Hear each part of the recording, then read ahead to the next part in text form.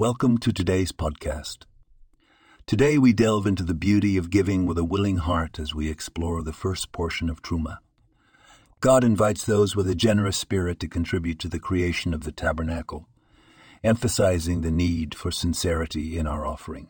A half shekel was required from every Jew to lay the foundations of this sacred space, with 13 materials listed for donation, though opinions vary on which two are not included.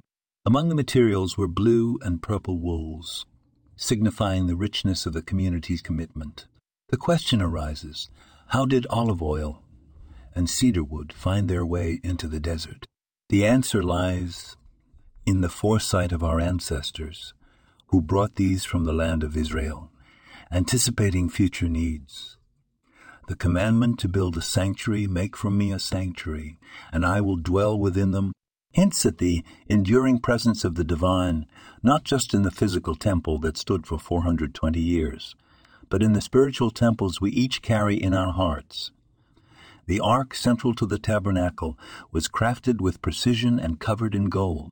Rashi enlightens us that it consisted of 3 nested arks, their measurements imbued with halves, symbolizing the need for balance and completeness. In the design of the ark, the staves were permanently placed in the rings, never to be removed, teaching us that the Torah is eternally bound to us, especially through the act of giving charity. Lastly, the purity of gold required inside and out serves as a moral lesson. Our outward appearance and inner essence should align, reflecting true integrity in all facets of life.